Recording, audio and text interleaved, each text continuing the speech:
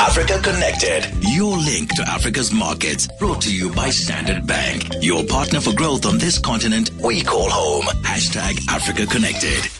So Nikiwe Bikicha was ducking and diving, and she was being very difficult with her cell phone. I just think it was too far away from her head. But yeah, so today, rather than struggle with the cell phones to Uganda, and there have been some quite big challenges, she's been in Uganda today, connecting us to the African continent, of course. And we didn't want to rely on the cell phone god. So earlier on, we got hold of her and we said to her, Nikiwe, just the Ugandan government's got a huge infrastructure push. It's trickled down. Has it trickled down nearly enough to the locals, I asked?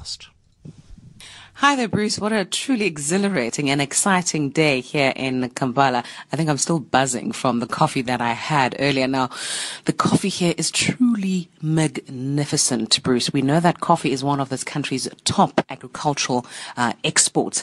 Well, we kicked off our day with a meeting with Stanbic CEO Patrick Wahera. Now, he's very, very bullish about the prospects of this economy.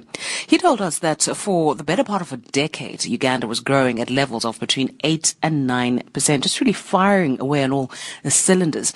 Now, it hit a snag in about 2013 or so for a variety of reasons, but mostly because of lower global demand.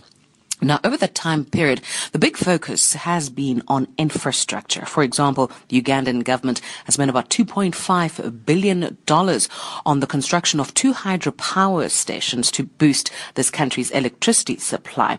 But those power stations, Bruce, were built by the Chinese, and the bulk of that spending and the bulk of those contracts and financing went towards the Chinese companies, and very little by way of benefits accrued to local players. So Patrick is warning that this is something that the government needs to be more vigilant of in terms of following the money, because you can't have a situation as happened with the hydropower stations where less than 10% of that construction spending goes towards locals.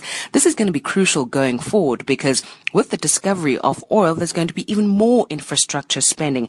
It's estimated that this government is expected to spend between $15 billion. And now that's about half of the size of this country's GDP. So that's extensive spending that's going to take place, particularly with exploration, production of oil once that comes online. So this is a country that is really readying itself for a massive spending boom and growth. But of course, it has to ensure that locals themselves also benefit.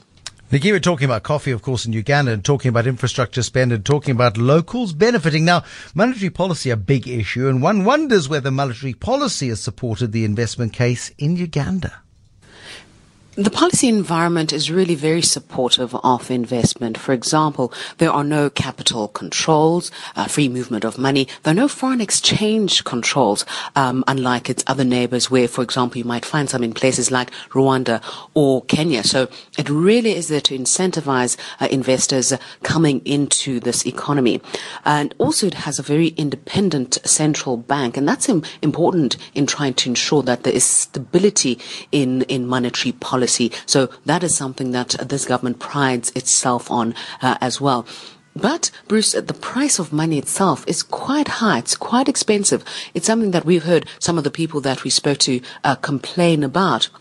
That access to credit, for example, loans are incredibly expensive here, and that's because of the price of money set by the central bank, and the government itself also borrows a lot on the domestic market, so it tends to crowd out private players, and that too has a bearing on the price of money. And players in the sector are hoping that this will change soon.